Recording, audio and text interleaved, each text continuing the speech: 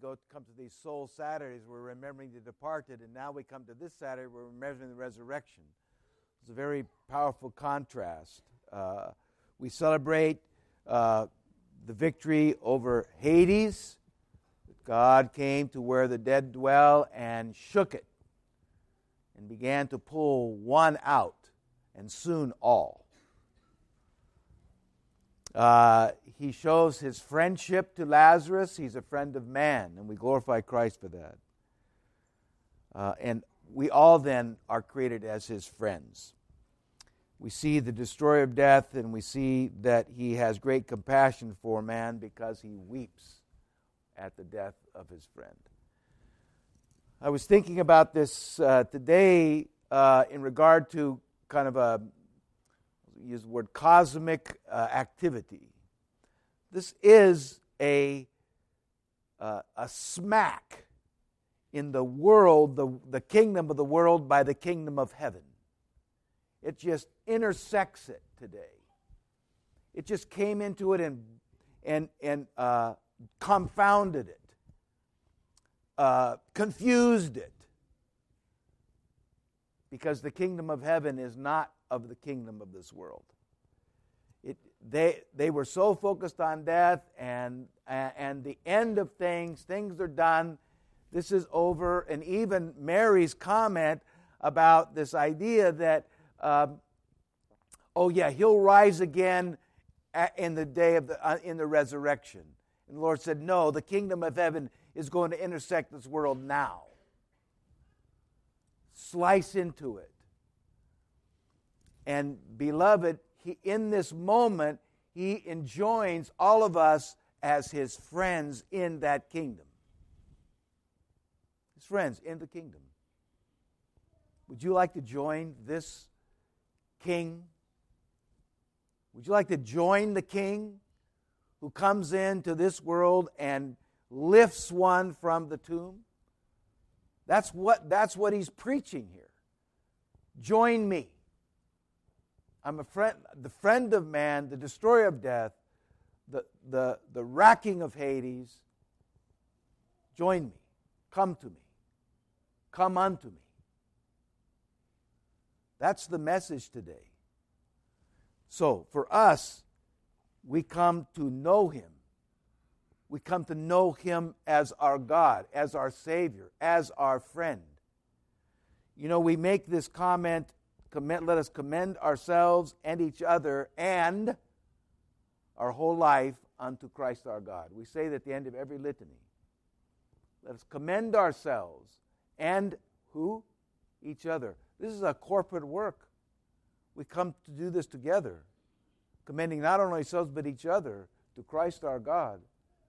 And we enjoin him, we encounter, we know this God, this one who has come to raise the dead.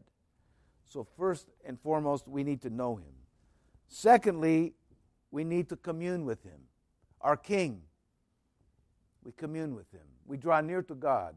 The work of all Christian people is to draw near to God and dwell in union with him. That's the work. That's the spiritual work. You draw near to God and dwell in union with him. Because he has come to draw us to himself and to engage a relationship with us. The importance of engaging this relationship with us. This sense of being near to him, living near to him. You know, I was thinking the other day that, you know, sometimes when we sin, every time when we sin, the problem isn't the sin. Not first. The problem is we drew away from God. That was first.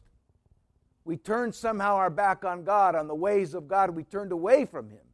Then we sinned.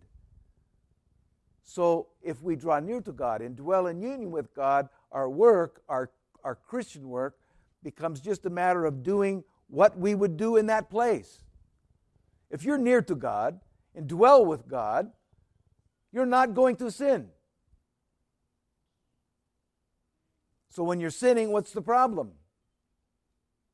You fell away. You turned your back a little bit. Maybe a glance away. A thought away. Something drew you away a bit. That's why we sin, because we have not lived with our King, the destroyer of death, the friend of man. And finally, for us, we need to share his life.